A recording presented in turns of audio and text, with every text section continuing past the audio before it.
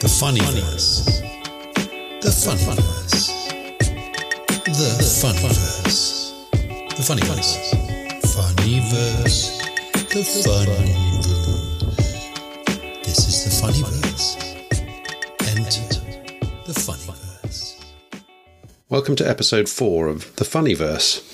This time we're going to dive straight into part 2 of the Boris Chronicles. This is the rhyming comic saga of Boris Johnson's life, and this episode continues the story with a little taste of his time at Eton. And inside this episode you'll find some surprising insights into what led to Boris becoming the man he is today. Part 2. The Eton Mess. Boris donned his new tailcoat and white dicky bow, but to be dressed like a penguin was the least of his woes, and 1,200 more students all looked this meticulous. 'Twas that mop of straw hair that made him ridiculous. He stood out absurdly, a proverbial sore thumb.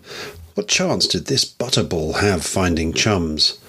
Boys were repelled by his insouciant manner, peering through his blonde locks like Lady Diana. Confined with the scholars, there was no need to mix with the bully toffs champing to knock him for 6. This explains why now critics attack him so much, for being of the common man, so out of touch. His hair, wit and gait, all deliberate quirks, that posturing penchant to constantly shirk. Those classical books often lay in a heap, whilst our scholar skimmed jazz mags or caught up on sleep. Still, as Richard III in that play he did shine, even though he neglected to learn the bard's lines. He strutted, cocksure in his robes, drenched in sweat, squinting hard at his words pinned on bits of the set. This mop-haired insurgent, this fat Rupert Grint, his pace was the amble with a last-minute sprint. But all this charade of rebellion was a joke. Chancer Boris was in fact an establishment bloke.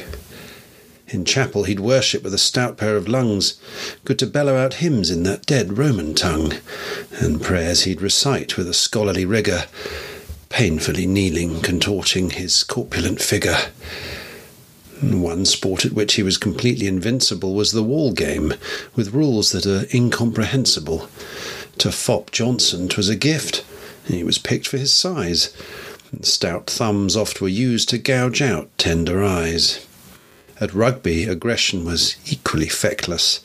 When tackling, he'd use trunk-like arms as a necklace, stamping heads, punching gobs, an industrious worker, screaming over the line like a rampant berserker. Such fine deeds on the sports field held him in good stead, and despite some opponents who ended up dead. He'd now built a circle of keen hangers-on, not least that baby-faced twat, David Cameron. "The seat is now warm, sir," Dave's morning refrain. "It'll offer more comfort while you take the strain. I've ironed your paper to smooth out the print. When you put out that fag, you can suck on this mint." Now, Boris knew one day that he'd run the show, and to make that near certain to Oxford he'd go. How on earth he got in is as much of a mystery as how he's become such a part of our history. Well, I hope you enjoyed that. Till next time and part 3, it's goodbye from the funny verse. The funny verse. The funny verse. The funny verse. The funny verse. Funny verse. The funny verse.